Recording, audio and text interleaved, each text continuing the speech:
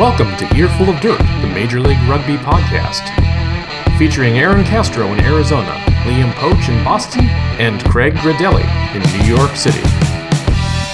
For those of you new to the podcast, each week the guys share news, views, and abuse from Major League Rugby, the United States Professional Rugby Union, along with information on the USA national team. With all that said, let's get on with the show. We are live on Earful of Dirt. We've been away for a couple of weeks. What can I say? Everyone needs a break, right? Yeah, no, I know I definitely do. Mental health is important.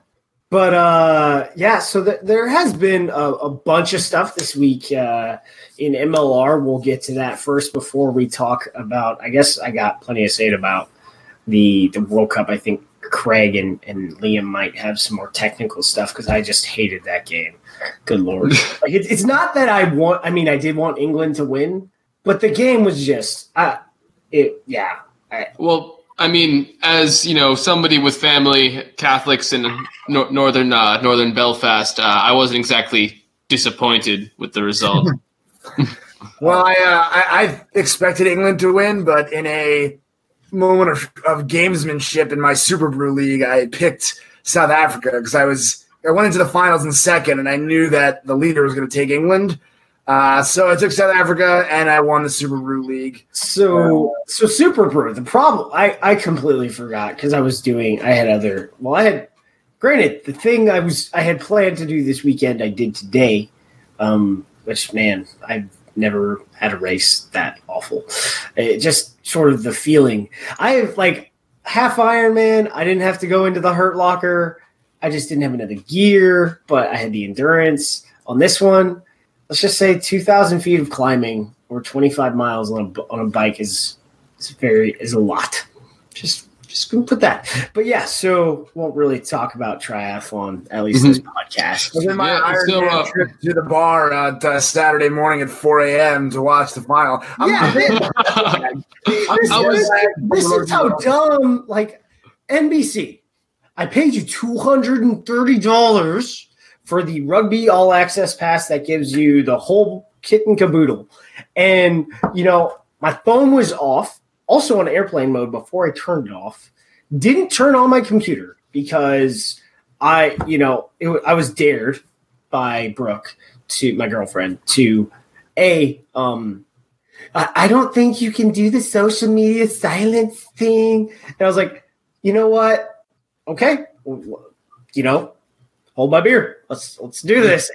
And I'm clicking through, get NBC Sports app is loading, and main page shows up, and it's right there on front, right there, blasted huge, can't miss it. Picture of Steph Dutot, and the title is highlights. Springboks defeat England 12 minutes 40 seconds or something like that, and I'm just like. Tom Brady rejoices. I'm just trying to watch this freaking game.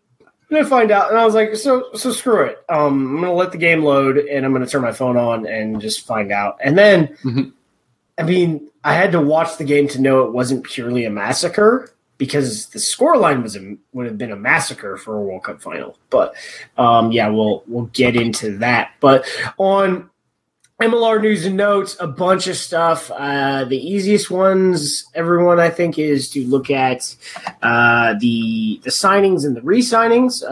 Re-signings a bit shallow across the league this week. But and then I guess we can talk about some club notes because there were some club games that happened this weekend. Liam, did you go to the Mystic game? No, unfortunately, I was not able to make it to the Mystic game. I attended the Boston Brawl, which was a tournament among 5 different graduate programs on the Eastern Seaboard. However, Mystic was able to get their 4th victory in a row over Old Blue, 27-25. Winning try was scored by Christian Adams in the very last minute. So definitely congratulations to Big Blue out there. I'm really proud of you guys. Unfortunately, I'm not sure how the playoffs are going to shake up point-wise. However, their victory over Nyack a week prior is definitely going to help, should that work out in their favor. So as I understand it, 404 Rugby Club.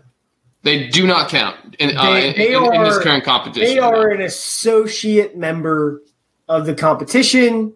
They are the de facto academy side, sort of preseason club for Rugby Atlanta, and then Life, which is actually a full member for some whatever reason as of last year. Originally, they were an associate member, and their college team was playing in the competition, not their club team, because the intent was to actually shut down postgraduate rugby. And I guess they went the other way. They decided to let's go back into D1, and they won the national title last year. So whatever. But they've also had a really good season. I don't know what their game was yesterday, but the AC, man, Petrie's team. Petrie's the coach. Mike Tolkien is also the DOR. They went down to Marietta, and they got demolished by 404. It was like 61-3 or something. It was 60-something to something because it wasn't a goose egg. So I think it might have been 5. Unfortunately, that's just kind of been the story for this entire ARP season. Every team that Atlanta 404 has traveled or hosted at their own field, they've just kind of run the table on them. Mystic, unfortunately, was definitely no different when they came up to Pine Banks, and I attended that game. Shout out to Amro Gouda. Got to reunite with him from the Houston SaberCats, but unfortunately, or I should say fortunately for the rest of the teams in the ARP, these games don't count, which is exactly why Mystic is sitting at 4-2 and not at 500 at 4-4. And same reason why, Life and Nyack are still sitting, nice and pretty at the top of the standings. Yeah, well, Nyack might not at the end of this thing. But I guess for not in New York. But it does, I think 404 and Life, bodes well for Atlanta, the expansion team. Seems like there's a lot of talent down there. So looking forward to seeing Atlanta side, play and record a result. I would say the Mystic stuff, especially the last 2 years in the ARP, I think the Mystic scores here really bode well for New England, for a lot of their depth players, and a few of their starters I think have been turning out for Mystic. So I think that's really good for the Northeast. Whereas the last 2 years, I mean, especially last year. When was it last year or the year before where they didn't win a league game and went to the year before? They won a single league game, which which was enough to technically get them into the playoffs. Because Josh Smith is Josh Smith, he ends up helping them win the championship. Yeah, that was funny. It was like however, it should record rolled the table in the spring. However, it should be noted though that the rosters were, drastically different. Like Mystic was not at full strength during the majority of their season. Then entering into the playoffs, they had a lot more players available. But it was. I don't know. I thought that was really, blame Nyack and Old Blue for mostly Old Blue, not necessarily Nyack, but mostly Old Blue for going. We will not contest a spring playoff. I come on. I really don't care. Like you're one of you guys practice at Columbia, so either you are one of the wealthiest clubs in the country, or you spend a lot of money to rent that field. Both. I mean, I will say their fundraising though. They have some very smart fundraising. They auction. I think they have a big endowment. I could be wrong. Yeah, they do like this huge auction of the first team off at a well-to-do dinner establishment in the early summer, and it generates a lot of money. But I mean, they literally do a catwalk, and I think it's the guys come out in suits, and then the guys come out in budgies, and they auction them off. Only in rugby, baby. So another little team that does a calendar every year that they sell for fundraiser too. So, that's the ARP. That's really the only games that sort of I would say matter when it comes to looking at the how it's going to affect MLR, because there aren't a lot of the PRP is a spring only competition. They don't play really much club rugby in the fall in California. And of course, the WPL also matters. Well, Great competition in that. I'm going to get to. We'll get to that. The Yeah. final tournament thing is very weird. Different show. The economics of the WPL sort of don't make sense, and it's not that the competition needs to exist, but I think USA Rugby needs to find some money so it can be more affordable for the athlete. That's my point as far as the economics of that competition don't make sense. I don't really need. It's the top level of competition here, and we don't want we want at least a semi-pro, cost-neutral competition rather than I have to spend $10,000 a year on rugby because we have to fly everywhere. Type of tough. Yeah. I barely make $10,000 a year, dude. But so WPL final is going on right now. It's on a network that I'm not paying for. Just gonna leave it at that. It is Glendale versus the Merlins. Check out USA Rugby's Twitter for updates, and also WPL Rugby NYRC Kreger's club. Defeated the Atlanta Harlequins to take the bronze medal in the championship tournament weekend of the Women's Premier League. So clap it up to NYRC women, and then we'll find out who of the the Gladiatrix and the small bird of prey called the Merlin. Yeah, Glendale and marketing. So. Well, I think Raptors got taken by some other team. I think the rebranding of the amateur clubs was great. Honestly, well, here's the thing though: the Glendale Merlins makes a whole lot of sense because it's a team name that is not the thing you want it to be. You know, everybody. The Raptors. Exactly. You want it. We want it to be Jurassic Park. That's what we want it to be, but it's not.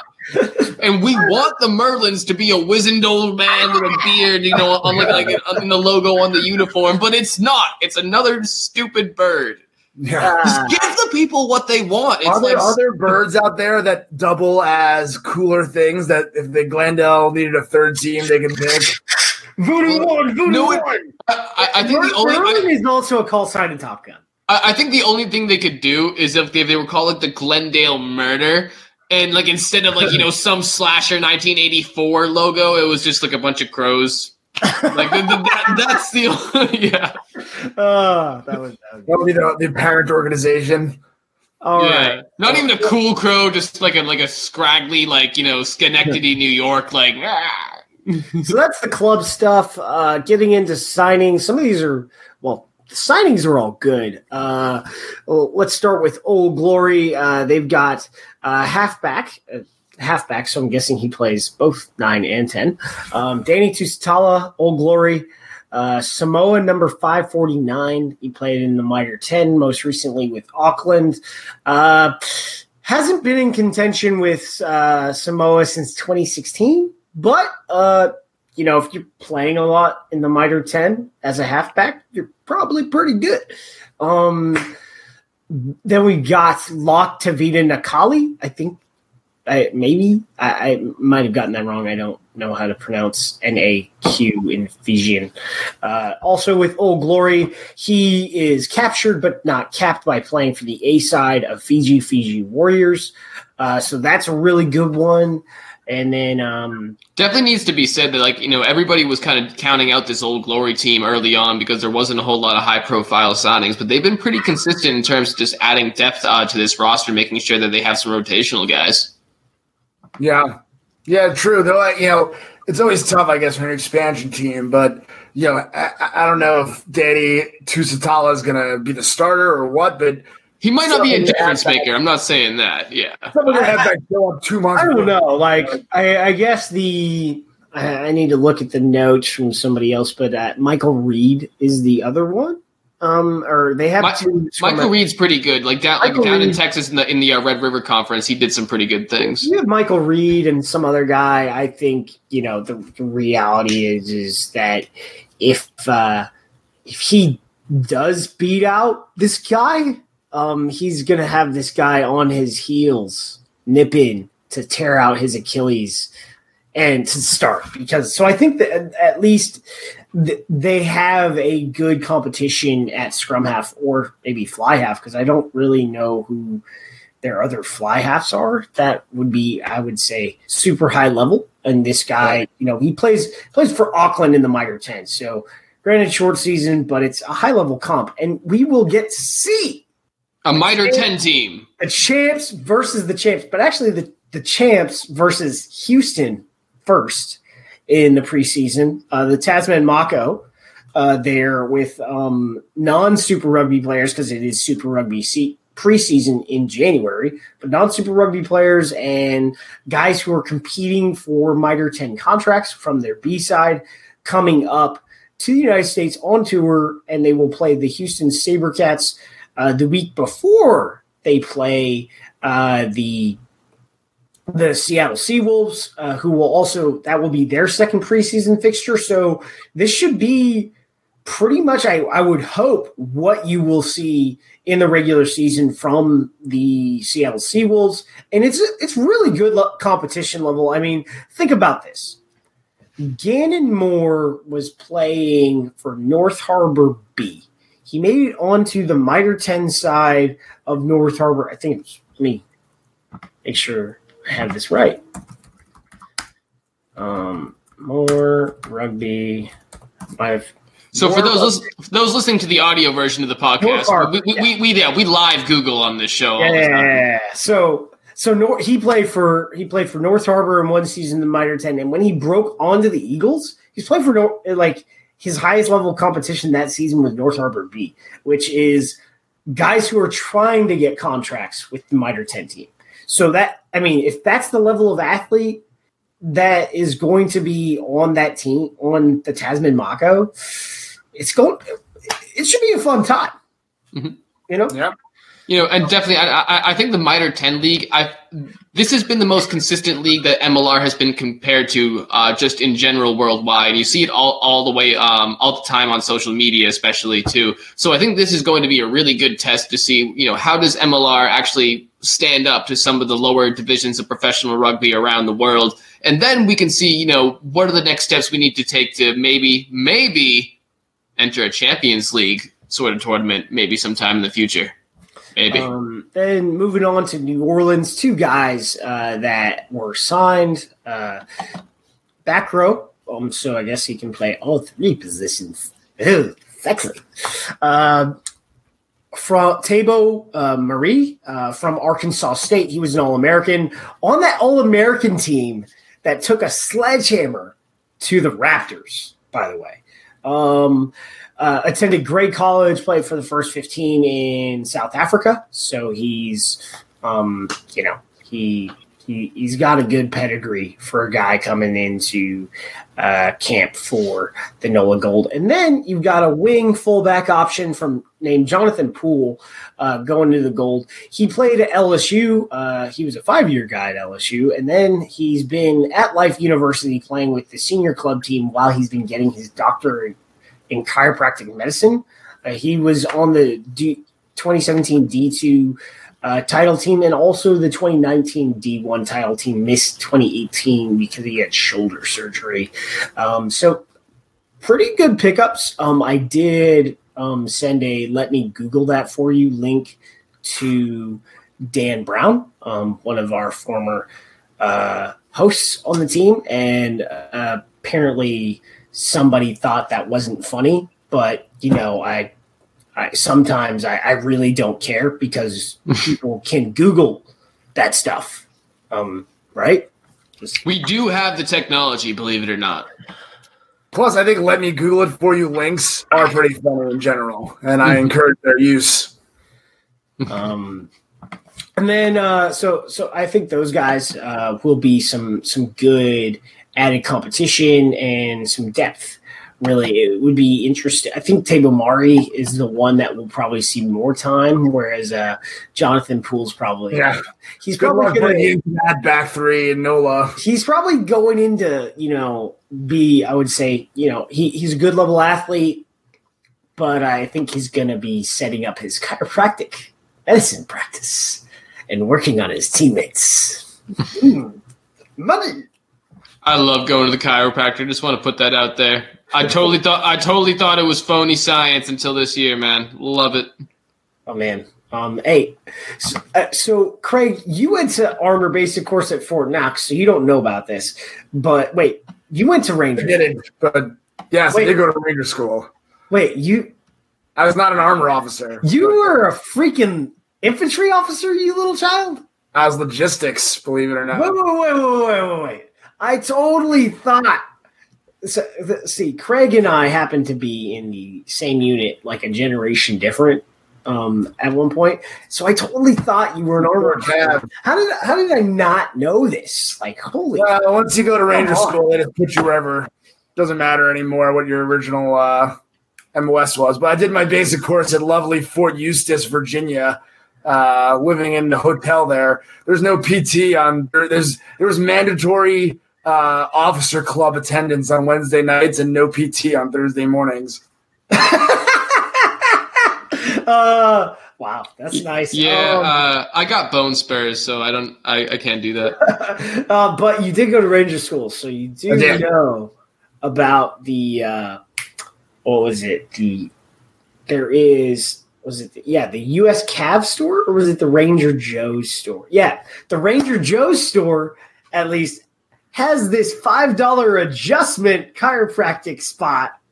Really? Yes. I know Ranger Joe's. I don't recall any chiropractic spot, but when I was there for armor school, that the armor school left Fort Knox, but whatever. But when I was there for armor school, they had it was like a 20-minute adjustment from there with a bunch of chiropractors. I'm guessing they may have been student chiropractors, but it was $5. And it was, I always had a lot of pep in my step after leaving that. Cause it's Fort Benning. It's the Wayward School for Boys. They beat you down and stuff. Good times. But so so the last, I guess, sort of signing, still in the league, entering is fly half center Taylor Howden, who's moved on to Houston. So this is an interesting signing to me, considering the fact that, as far as I know, Houston still has Kieran Farmer and Sam Windsor under contract. So those are two fly halves, or two people who at least specialize in the fly half position. They also still have Zach Pangelinan, who is also Zach Pangelinan. Sorry there, Zach, who's also pretty good at the 10 spot. We saw him play some fly half as well as 9 last season when he stepped out of the 15 spot. So this signing, definitely a great player. I know he has some roots in Houston and stuff like that, but it's going to be interesting to see how some of the particular players are mixed and matched on this roster. I don't expect him to be a starter, though. I think he's more of a center, though. He may say fly half, but I feel like he's played primarily center in MLR, and I think he's better at center. But Houston also has threatened Palamo. I don't know if he's coming back next year, but. I don't know. Big Daddy Threats, you coming back? Big Daddy T. But they signed some other guys. Kyle Breitenbach, DeWitt Roos. In the midfield, in Houston. So, but Houston does need a new academy director. Mm-hmm. So I guess Matt Truville, as announced by the Houston SaberCats, and his wife have, they're moving on from the Houston SaberCats and moving back to where her family's from, which is Seattle. As far as, we know, it's just, they're going to have a kid and they want to be closer to fam. That's it. People are like, oh, is it going to Seattle Seawolves? No. They're just, they wanted to do something different, and that's on them. Cool. And like, if anyone's ever met Matt, he's insanely smart. So, great guy too. Whatever you want him to do, he will probably raise your revenue a lot. If you ever need somebody to fly a drone, Matt Truville is your man. So all of the footage you guys saw last season of the process of Aviva Stadium getting built, that was all Matt Truville. That dude and his drones. Oh, yeah. No, brought him to practice all the time. I swear to God, he'd get a contract with the U.S. military if he wanted. That guy and his drones. He really likes the drones, I must say. So let's look at renewals. Someone asked me not to say re-signings, so I guess I won't say re-signings anymore. I will say returned. Why? What's the problem with re-signings? They're like, every time I see re-signing, I thought you meant resign. Oh.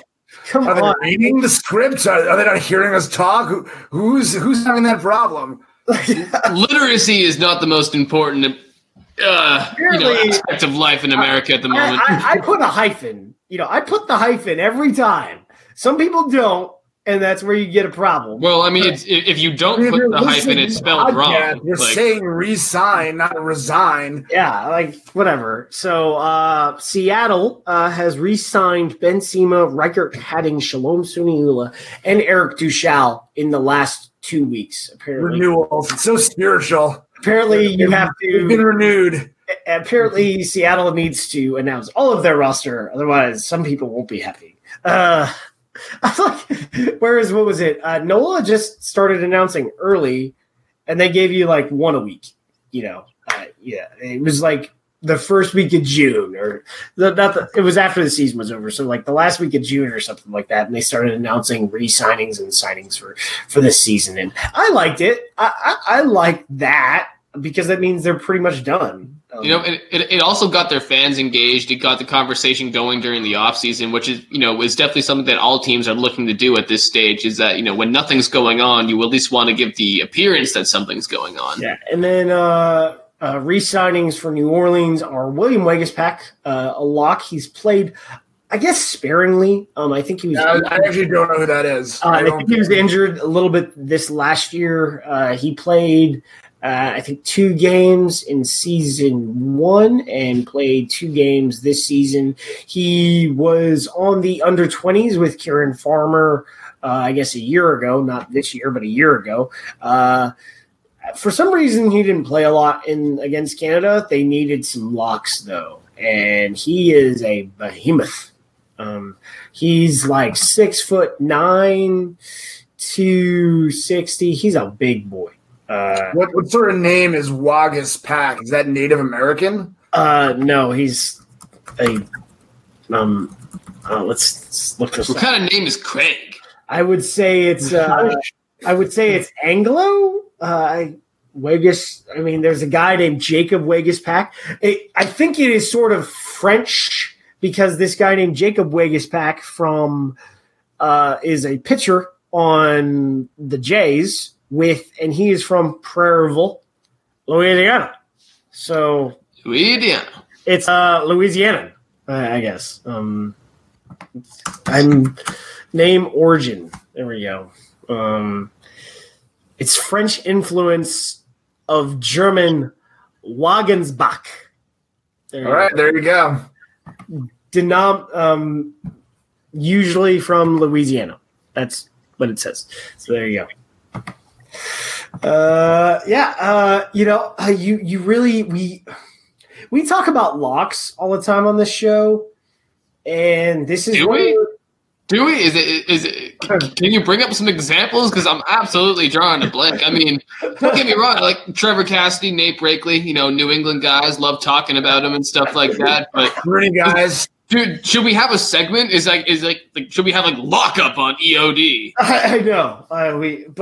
So talk about one of the positions for the Eagles that definitely needs a lot of depth. At least capped guys. There aren't really that many capped guys when I think about it that are sticking. They're still playing rugby. I think there's 6 that are capped, that are like playing rugby. So it's one of those positions where we need a lot of depth. Like there are some players on the depth chart, like Victor Comta. People really talk about Christian Osberg, but I don't think he's on the radar specifically because he's been injured the last 2 years and had a misdiagnosis, which kept him out this last year, but he had surgery and apparently he's practicing, but he's with Aurillac in the Pro D2. So, another guy that I just mentioned though, that I'm surprised hasn't been on the USA Rugby radar is Trevor Cassidy from Rugby United New York, Rutland native. He was actually protected by Rooney in the draft during the offseason, during the reallocation draft. He was one of the protected players for Rugby United New York. Other teams were definitely targeting him. He's a huge workhorse. He's a tackling machine. I don't have the stats in front of me right now, but he was one of the top players for their team in tackles. He didn't quite compare to Nate Brakeley when it came to minutes, but he's an absolutely effective player on the field. Pretty tall, I think 6'1". He's 31. Yeah, 30. Well, no. I know. I was going to get to that. I think age is definitely the biggest factor there, but I don't even think he wouldn't be the oldest person to be a cap Eagle. Mike Petrie, anybody? He was probably coming through at. He was coming through at the same time like Nate Brakeley came through, but I would say that at the time that Nate Brakeley came through, we needed some help. Brakeley's a robot, though. That's just like another level of the fact that Nate Brakeley, Nick Chavetta, and now Greg Peterson and Ben Landry have just been, as a group of four, so stable together has been amazing. Just straight up amazing. And then we had Samu Manoa coming out of international retirement for a little bit. Really helped. But still, for the most part, they've been very durable, which has sort of, I think if we look at the capped Eagles playing lock in MLR, and you've got Brendan Daly and Matt Jensen. And that's CC Mahoney.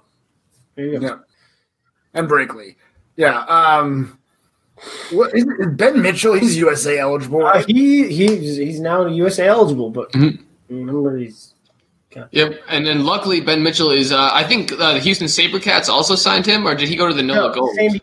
San Diego. There we go. I know he escaped the herd, that he was going to be going to a winning team. I just wasn't entirely sure. What's up, Ben? Benjamin Haswell commented saying, South African players are where it's at. They're relatively cheap because the rand is in the shitter.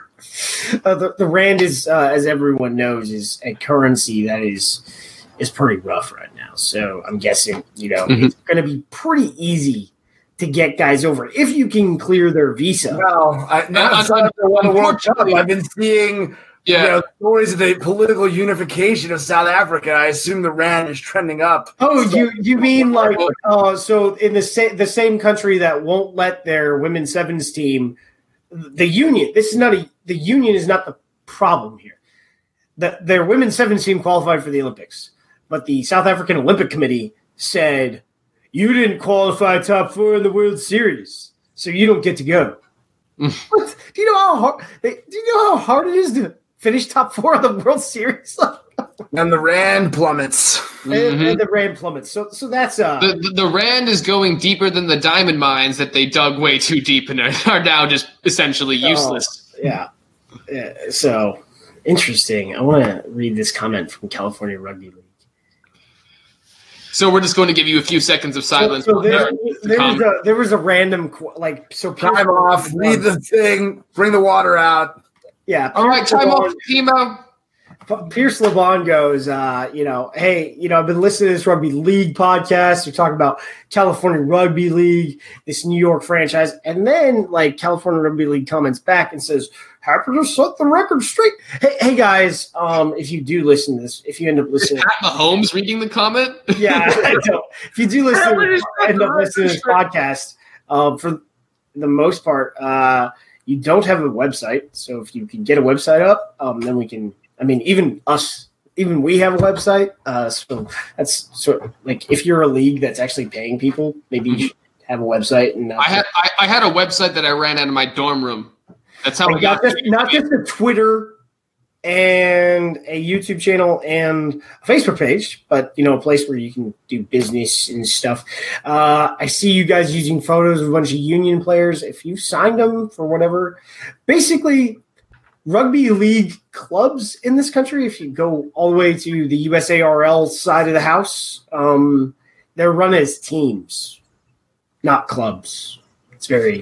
League is very weird. Just as far as hey, you're on tap, Craig. You're in New York. You've got your ear to the pulse. Have you heard any news about this rugby league team in New York that was announced like 3 years ago? Yeah. So as I think most people know at this point, I'm a New York Rugby Club guy.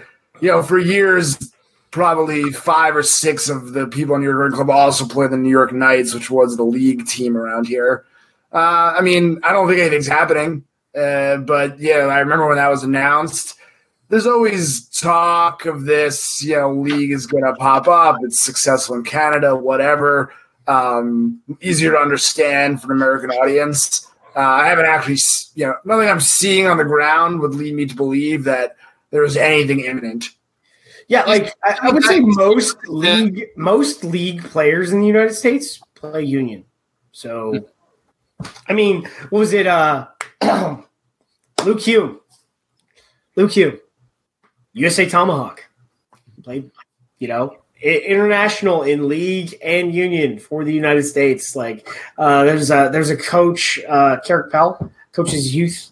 He's an intense shape. He's like 45. Was a Marine, and he plays for the Boston 13s or whatever the league team is called, and also plays like D2 club rugby and coaches youth for the Wolfhounds.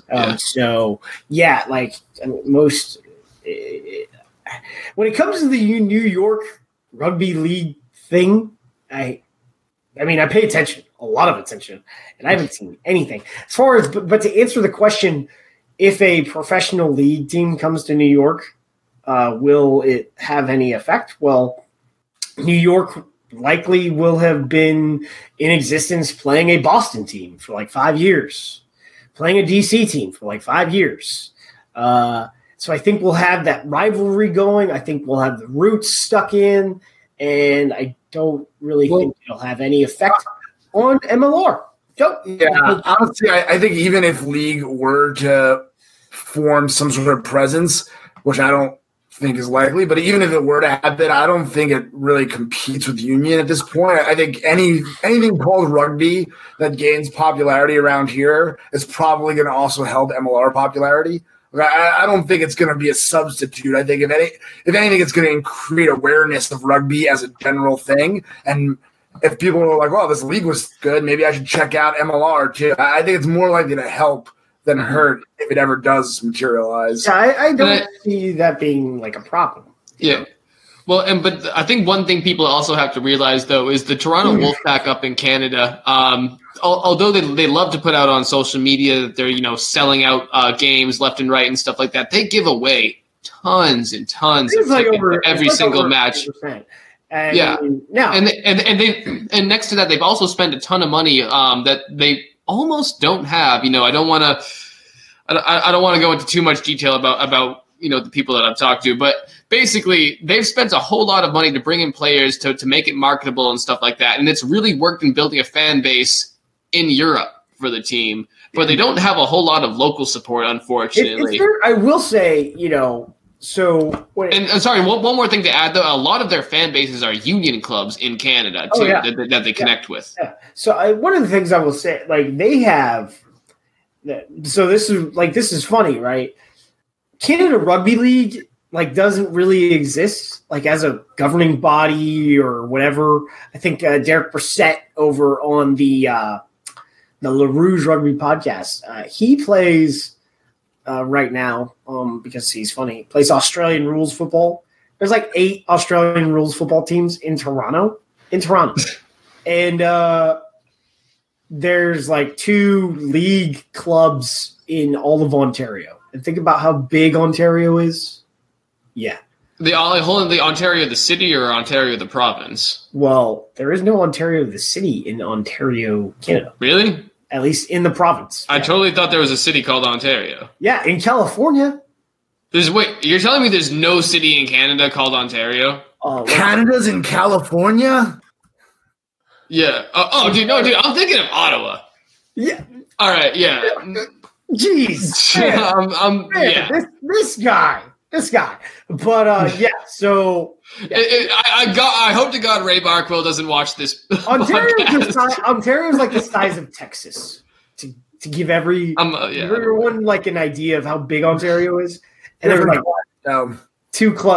but the thing with like one of the things that they've talked about is that the Wolfpack don't really like they're not really a Toronto team. Like their training center and their residence is all in England. And then they come out here for games. That's what they do. Like they come to Canada, they come to Toronto for games. So will that change since they've been promoted from the Betfred to Super League? No idea. I'm gonna say that played in England today. Is that how's that NFL fan drive going? Are they creating local fans out there? Yeah. You know what? The Wolfpack are kind of like the Jaguars in London. If you think exactly. But when it comes to league. Like, I don't care. I actually like watching rugby league. It's on Fox. I turn it on. It's okay. It's entertaining. I've never seen it, but I hear it's like touch. But I don't. It's like rap. Every time a league fan tries to tell you something, they're like, we're taking over the world. Well, it's more like bankruptcies in rugby league than there are in union. So same thing we do every day, Pinky. So the Super League is different. But like one of my friends used to work for the RFL and the Rugby Football League in England, and we were talking about he posted like when the new president was announced. He posted the photo, and I think John Beardmore from the Egg Chasers also did this, and it was my studio's like in a spare bedroom, and it's my office and whatever. But they set up a table. They had this quote from Muhammad Ali, I think, and then there were vending machines in the back. It was a break room. Like the Rugby Football League had their press conference announcing their new president in somebody's break room. And nobody was like, is there a better place we can do this? No, there's not. Can we put a curtain or something in front of the vending machines? No, we can't. I would love to see some sort of competition directly between the major no-pad contact sports like Aussie football, rugby league, rugby union, Gaelic football, have them come and somehow compete in some sort of crossover event. I think that would be entertaining. Like the first UFC, when they mixed all the different types of martial arts. I want to see a UFC of contact, oval-shaped sport. Yeah. So that's like league in like most of the world. And guess what? You know what? The RFU they have Twickenham. Yeah. Twickenham. Yeah. So that's the difference. I mean, league in Australia is completely different to league anywhere else in the world. Like it is like the most popular sport, all that stuff. Like guys get paid a lot of money. Like the salary cap in the Super League is in the UK is like maybe 1.2 million pounds, which is 5 times less than the salary cap in the Premiership. Mm-hmm. Yeah, there you go. But moving on to that, like since we answered that question, I guess Amy Chikowski. Her only question was talk about the World Cup final. We'll talk about that.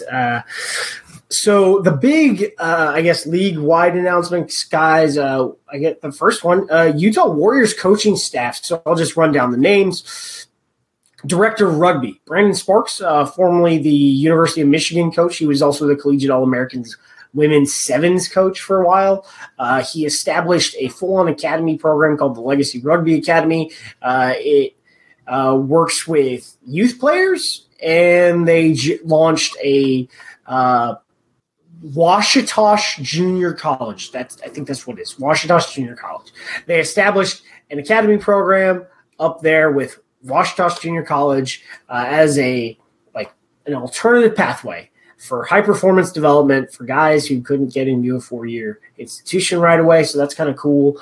But he's moving on from legacy. He had just moved on from Michigan this last May after they finished their spring season, and was going to go do that full time, and now has been appointed director of rugby for the Utah Warriors. So that's really cool. Under him, you got head coach and Wallaby. The guy Chris Latham has scored the second most tries in Wallaby history. I think he's got like 76 caps or something like that. He's not a Centurion, but he's a very famous dude. He just spent the last PNC, I think the PNC before that with Samoa, and also was an assistant with Samoa on the World Cup campaign. So pretty really good hire there. And then assistants are Ben Nichols, former scrum half for the Utah Warriors, who is capped with Zimbabwe Sevens with his brother Joe, who I think is still playing this year. I don't know yet. So that's and Sean Davies. Don't know if Sean Davies is playing or not. I think it wasn't clear. I think I would expect a retirement announcement from him pretty soon, because it talked about like the next chapter of his career. And then Sean Pittman, the USA Eagles scrum coach, I think is moving on from the Eagles. So we're going to see a big time turnover on the Eagles staff under Gary Gold. And he's going to be the scrum coach with the Utah Warriors, replacing Stevie Scott, who left at the end of the year. So really, I mean, a full staff, guys. Yeah, full staff who might be able to start on the team too. The staff should play the players. I think Sean Pittman has lost a lot of weight, so he can no longer prop. He is a sevens game then, at least. Although he's still a massive human being, he is no longer at international prop weight. He's very fit though. Jesus. He's getting after it, I will say. So, yeah. He's kind of like Gardner Minshew's dad in that regard, Definitely old, but could definitely knock me the hell out. So, yeah. Really going to look to see a lot of improvement with the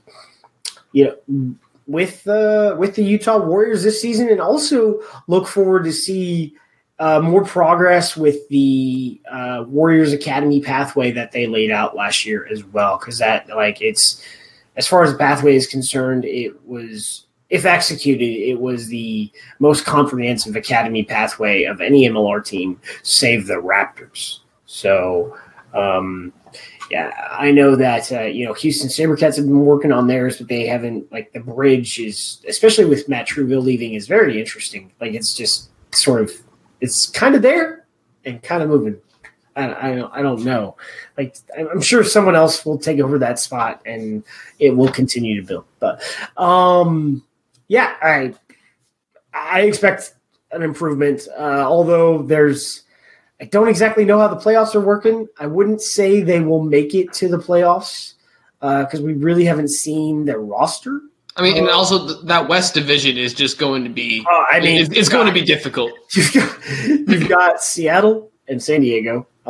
Wow. Then you're going to have an improved Houston again, and then an improved Glendale. So.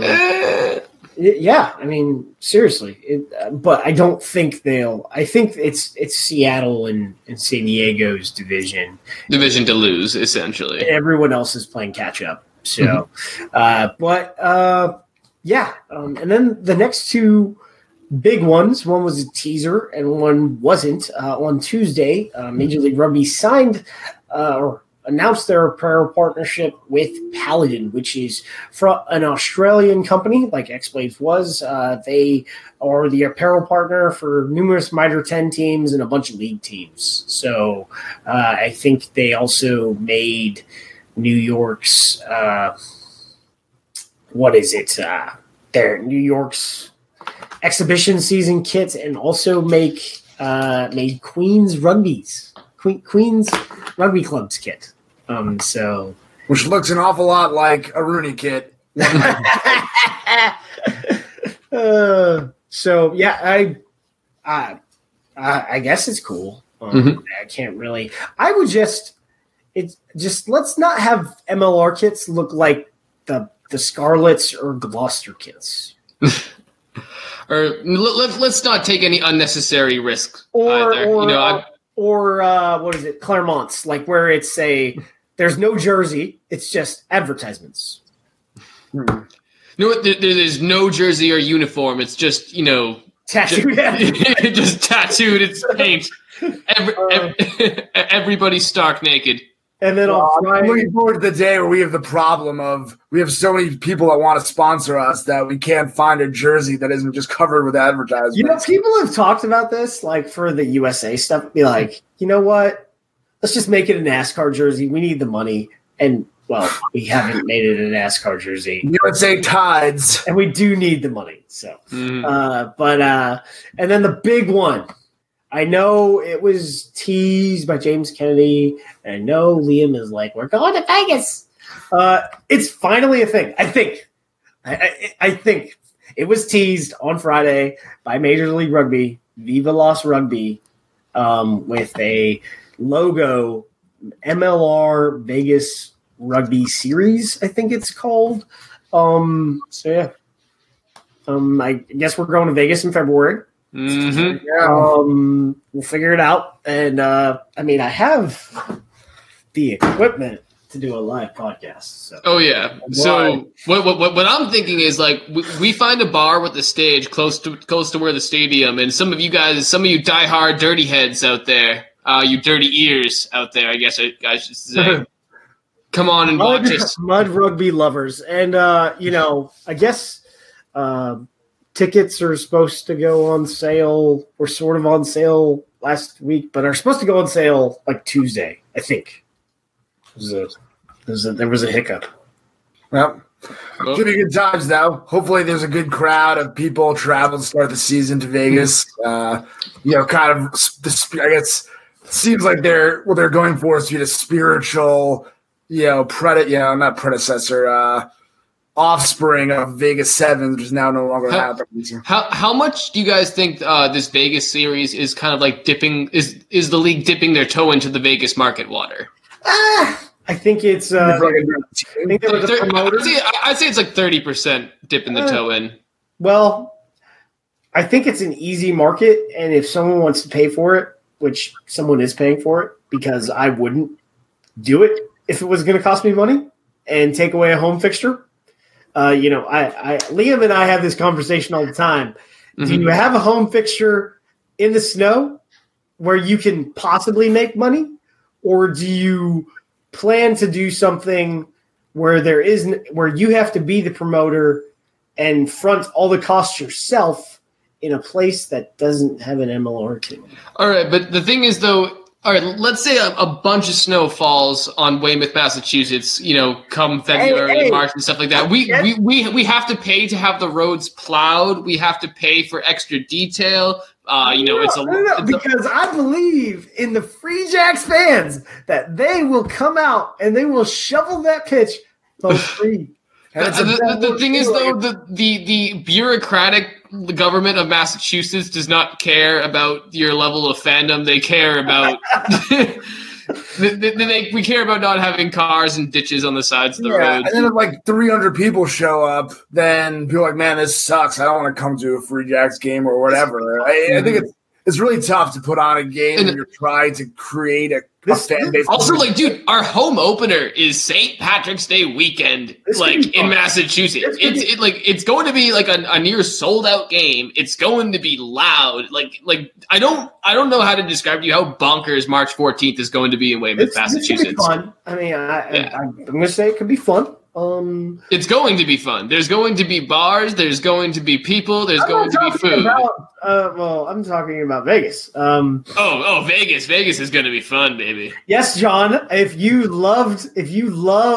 TV, I loved that game where Glendale got put on roller skates in the scrum. Mm-hmm. So still won 22-0 against the also, as a graduate of NVU Linden, I have played in the snow on many occasions. We do host the Linden Snow Bowl every year, which is typically played in 2 to 3 feet of snow out on our pitch. So Whiskey Pens in Chicago too, classic snow venue.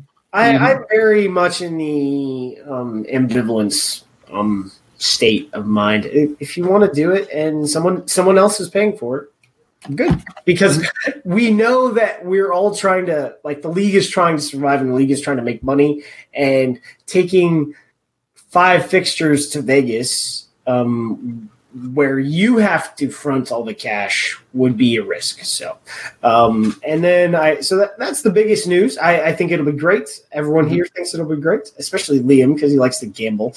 I know that Craig likes to gamble. I do not. You're being sarcastic. Well, I was definitely being sarcastic about you because you work for a team. Yeah. But I was not being sarcastic about Craig. And I work. Do not gamble. I don't gamble either. I gamble only where legally in prescribed areas like New Jersey. And he's like, hey. Or Encore Boston.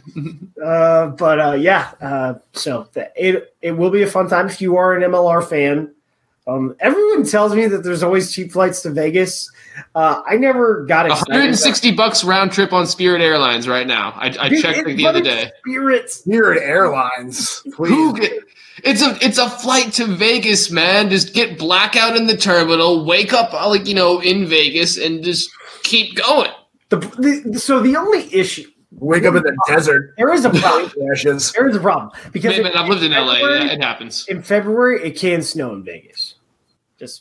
Just saying. I just don't think it's at all possible for whatever Vegas considers to be a snowstorm to bother me. You know what I'm talking about, like. Yeah. And when you have, a bunch of games in Vegas in one weekend, people are making a trip to Vegas. The tickets themselves are such a small cost. You're probably going to get, people that are going, they're going to get tickets to every game. So instead of the first one where it's just a game of 3,000 people, you just need one group of 3,000. Which I think is the first weekend of the season, which has a New York game. I think that's kind of a weird one. But the other one, the actual weekend that I think this is, like, it says MLR Vegas weekend, and based on the TBDs on the schedule that is released of the 4 games that weekend, that weekend should be great. I mean, what the ticket prices are. And, how much you're going to spend. You get to watch 4 rugby games. Wow. Do it. When it comes to the thing is, can you survive 2 weeks in Vegas? Like, is the human body able to, like, stay in like this? The state in Nevada? You gotta go back. I can't stay 2 weeks in Vegas unless someone pays for that. And even then, I don't think I could get away with that. But get away from work or get away from Brooke. Get away from Brooke. Hold on. She's like, I'm coming to Vegas too, right? You're like, ooh, how are you? But it'll be cool to have you there for a night or two. But and so the MLR Vegas weekend should be great. I guess we'll find out more hopefully on tomorrow or Tuesday. But if they teased it on Friday, I'm sure it's going to come out first thing tomorrow.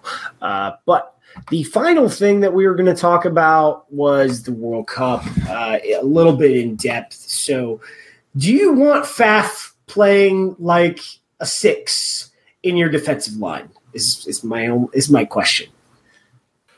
No, I don't. But, Faf's had tremendous success in his career. He might have got a yellow card yesterday. I almost, dude, man, he was close.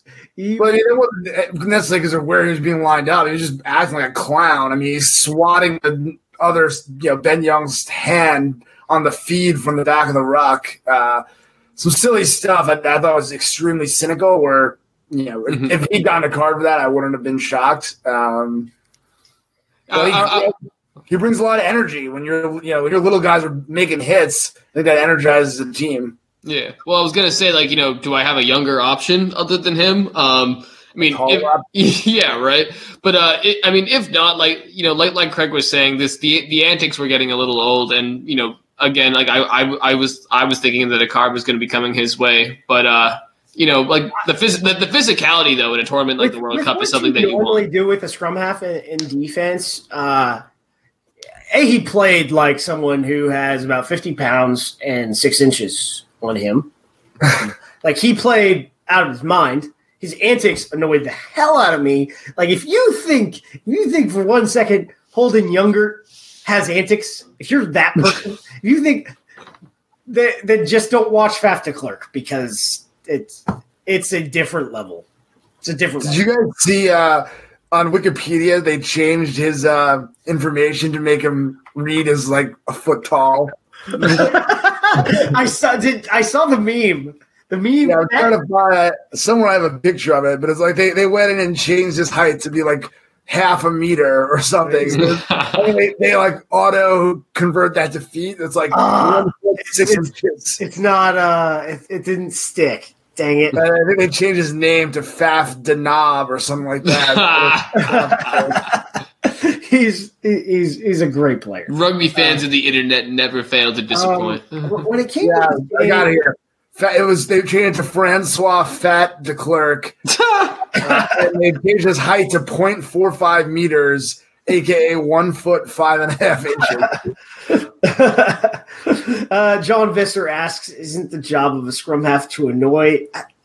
I guess at the club level, but at the international level, I want. You can annoy within the law. I want my scrum half not to get killed when they decide to pick a fight with Billy Vunipola.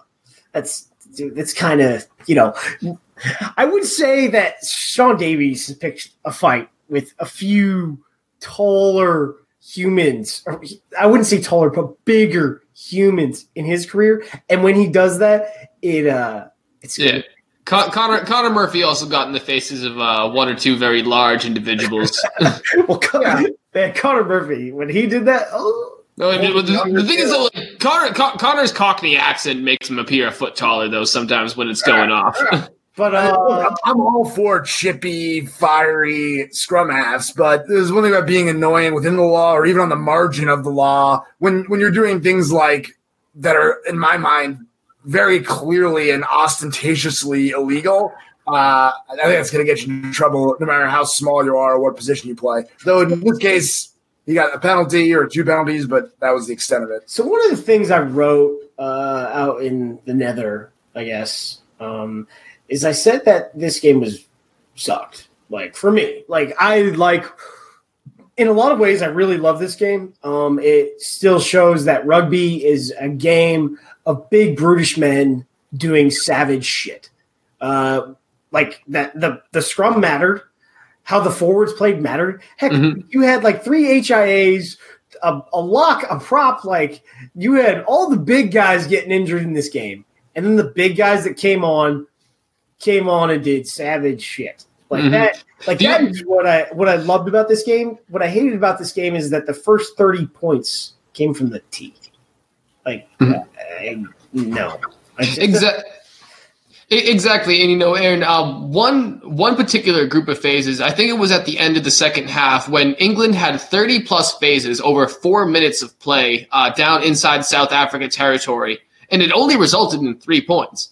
So, and so like you said, there was a ton of physicality, a ton of great hits that made you go, ooh, ah. But when it came down to it, there was no production. There wasn't a ton of meters per pass, for England's offense. So it was, just a little bit boring. Like when they're just trying to go for these pick and goes or just these passes that just gain 1 meter out to the far outside, and it's just back again to the inside to do it all over again. Yeah, but I think the truth is that these are the two best defenses in international rugby. So we kind of saw that coming, and they are both relentless on defense.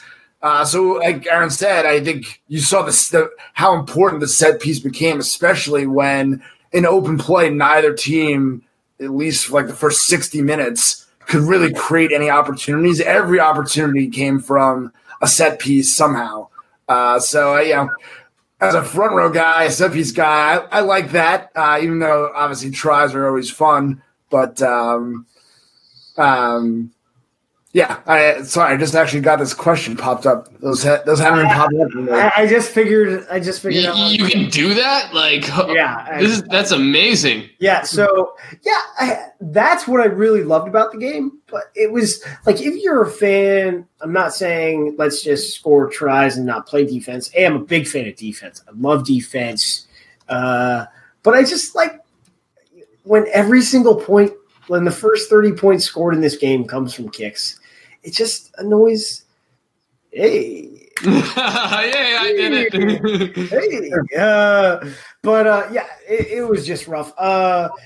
Usually Aaron asking questions I haven't seen. I'm just sitting here just nodding. Yeah. And now as a coach, I'd coach the Springboks to do the exact same shit because they out-brutalized England, who just tore up New Zealand. And people are like, did you peak too soon for that game for England? And the reality is I think in a lot of ways, only England could have beaten the All Blacks, and only the Springboks could have beaten England, and Wales had no chance against all three of them. But it was just... I love to hear you say that. I just love imagining Welsh fans behind their computers. The best, so that game happens, and all the Welsh fans are like, because Scotland being in the same country, in the same Great Britain, the United Kingdom of Great Britain, Scotland wished England good fortune, blah, blah, and then the Welsh Rugby Union didn't, and you have all the BS. I get the history. I do. The one where I didn't like it is like, oh, Ireland, let's have some Six Nation solidarity and vote and root for England. And that's a little different. Okay, let's that Ireland would flawless. Leave Ireland alone. Okay, I thought that was dumb.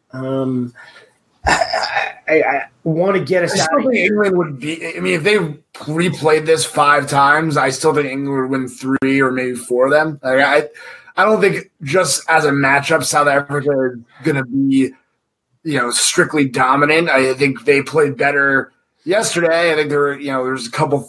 I thought particularly Ben Young's, the 9-10 channel. They hadn't seen that type of defensive pressure all World Cup really. And I just think it broke down a little bit, and that was all it took. I think the lack of play.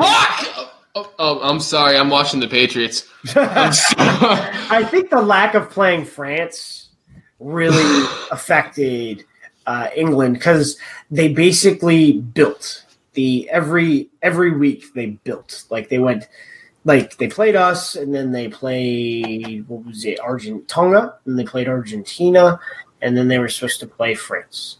And they didn't play France. And I think, yes, that helped them out. They were rested for, the knockouts, and they beat the snot out of, Australia. But I don't think the way that they were building, I think not playing France, having that game canceled really affected them because it would have given them another tier 1 nation to prepare against in pool play, and it would have given them the idea of how hard they were going to have to play because France were going to do something. I don't think they were going to win, but they were just going to play because it's France versus England, and you have that rivalry when it comes down to it. So I think that had a huge effect. I think England is. If you play this game 5 times, England's going to win 2 or 3. Hey, were Scottish fans angry about their matches getting canceled on social media? I didn't hear anything or see anything. Well, their match didn't get canceled. They didn't get canceled. Yeah, It did get canceled. But you know, World Rugby's like, oh, you threatened to take legal. I will say, Scotland did not threaten to take legal action. They took legal advice. It got leaked. Just Twitter action. It got leaked. Mm-hmm. Scotland did not say it got leaked, and then Scotland said, "Yes, we've taken legal advice." So it's like everybody signed the same contract, bro. Yeah, like you just didn't consider that it might actually happen. And then they got beat pretty good by Japan. So but it was just such a weird game. And everyone's like, "That's finals rugby." I will say, finals rugby in the United States was very exciting. Watched the Seawolves versus the San Diego Legion. That game was great in a lot of ways. And this one, it was just it just left me, after so many great games in this one, it just left me kind of empty, especially that score. Well, unfortunately, like I feel like that happens with a lot of like long form tournament games, when like the fact is these guys have just gone through, a month and a half of games, and their bodies have, been through like several car crashes worth of hits. So like, with the last game of a tournament like this, you're probably going to be a little bit slower, but obviously it's just that drive to win that kind of puts you over the edge and makes it entertaining. So, so we're going to be back next week or in 2 weeks to preview the women's series against Canada. Let's see if there's a score for the WPL final, actually. It's ongoing, right? Halftime, Glendale Merlins 18-12 over the Life West Gladiatrix. So we will be done before this game finishes, because I plan to get us out of here in like 10 minutes or less. But yeah, as far as the final is concerned, I thought the tournament was great. And I think all of us listen to a lot of UK-based rugby media on podcasts. And one of the things that I want people to stop saying is that Japan is not a rugby nation. If you look at when their union was organized, how popular the sport is. They have stadiums, they have teams with like large corporate sponsors. Like, what more rugby nation now? Whatever you thought about it coming into this World Cup. Yeah, I was like, at least in the middle of the World Cup, we could have stopped. But they like people keep saying, and Japan's not a rugby nation. Like, maybe saying traditionally not a rugby nation might be like somewhat correct, but so they have an old union, but they also lost twice to the USA in the World Cup in the last 15, 20 years, whatever it was. So they're old, but they're only recently good like they are now. Well, it's not really like this good, yes, but it's not really like recently good. But I just think I look at like it's the third most participated sport. It's the third most popular sport in Japan. Where's rugby in the United States? Where's rugby in Canada? Like, no one's saying we're rugby nations, but I always go back to, hey, y'all didn't show up to the Olympics. We got those medals. Mm-hmm. Yeah. So that's me. Like, we'll be going on the 100-year anniversary soon of the first one. Yeah. It's 2020 was the first one. Yeah. 100-year anniversary coming up. Still hanging our hat on that. Yeah. Why not? Especially if we win the Sevens gold medal this year. 2016 would have been, it just wasn't going to happen, but this year would be great. Like, Black Friday will get even more funding. You get that anniversary going. But yeah, I think the World Cup was great. I think the impact that it's going to have in Japan is going to be huge. And we keep talking about World Cup in the United States and about what the time window is. And we all know that MLR teams are like, they're doing this because they see something. But in general, the MLR teams actually have to create their own market, which is a lot of what MLS had to do, but the conditions were so different for how why MLS is successful. So I think if we get things fixed and the union can somehow stratospherically grow youth rugby, and there's 1 million kids in 12 years playing rugby, and I mean registered memberships. Then, a World Cup will have an impact on America culturally. But if we just come in, hey, we're going to have it during football season just so we can make some money because World Rugby wants that money, then let's see. I think the chances of us hosting the Rugby World Cup in 2027 after Japan and the example that it kind of set of a non-traditional rugby nation hosting the Rugby World Cup and how successful it was when games weren't getting canceled by typhoons. I absolutely think it's a total possibility. The chances, however, I'm a 2031 guy. Yeah, I was going to say 2027. 10-15%, 2031, 40-50%. I would say, yeah. Yeah, I agree with that. As long as MLR continues to grow. As long as MLR yeah. It seems to me like they want 2031 more than 2027 in terms of USA Rugby wants. I know it's a joint bid is my understanding, so you have to kind of – it's like one conversation altogether.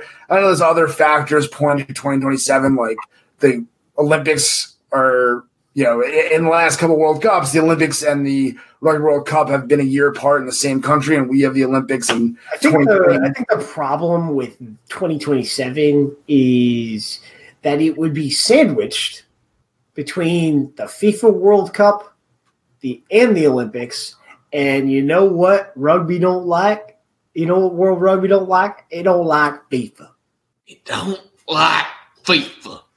So, I mean, I don't think they're going to want to compete for that. And yes, overall, rugby fans are a bit different than just soccer fans. I think we share fandoms in general because soccer is okay. Especially as it's gotten more technical, I've sort of cared more about soccer.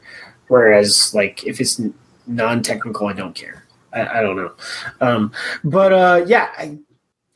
2031, I think, puts us on the same trajectory as Japan. But they also had more organization, more participation when they were awarded their World Cup. So I think there's a lot of work to be done before we even get to the bid process. Well,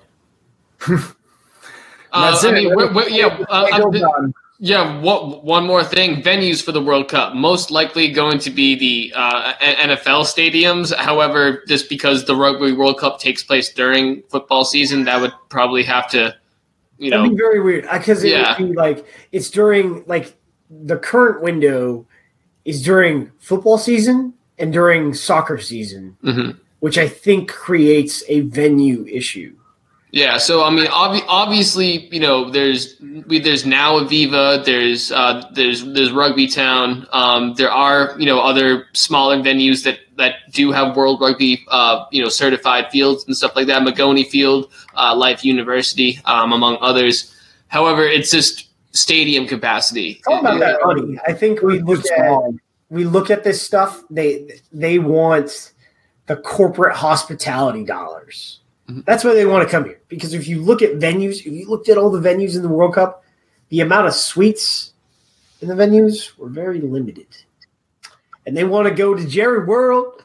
They want to have a team. They want to have a final in Jerry World and just rake millions and millions of dollars from corporate hospitality. That's the thing. That's the thing. Yeah, until all the rugby players are like, oh crap, all of these fields are turf. I hate this. And I had to fly 5 hours, for my 4-day later test because the country's so large. Mm-hmm. Yeah. Right. Oh my God. Apparently, and we don't. And the problem is we don't have a rail network that is similar to Japan's. So. Yeah, and you don't want to get on Amtrak because there's a pretty good chance you'll just die. So, and you can sue us because there's plenty of statistics to back that up, baby. Spirit Airlines. Spirit Airlines. Spirit Airlines does not have the body count of Amtrak, bro. I've only been here for like 3 years. Amtrak's 100 years old or something. But yeah, I think so. You guys got anything? Nope. Good to be back. You guys Patriots are on, baby. So we'll be back in 2 weeks. Then the week after that, and then we'll figure it out after that. And then every Monday or whatever, we'll have a regular schedule starting in preseason. So, and and lineouts and Saturday morning team juice. More episodes coming in the regular season as well. So, all right. See you guys in 2 weeks. Cheers. On our way out, please note that all opinions expressed on this broadcast are those of the hosts and guests and do not necessarily reflect the beliefs or practices of Major League Rugby, its teams, or the league. Aaron Castro is employed by Major League Rugby. Liam Poach is employed by the New England Free Jacks. Their opinions are their own. Thank you for listening to Earful of Dirt, the Major League Rugby podcast. Connect with your hosts throughout the week on Facebook, Twitter, and Instagram at Earful of Dirt, or email your thoughts and questions to earfulofdirt@gmail.com. Be sure to tune in next week. Until then, get out there and enjoy some rugby.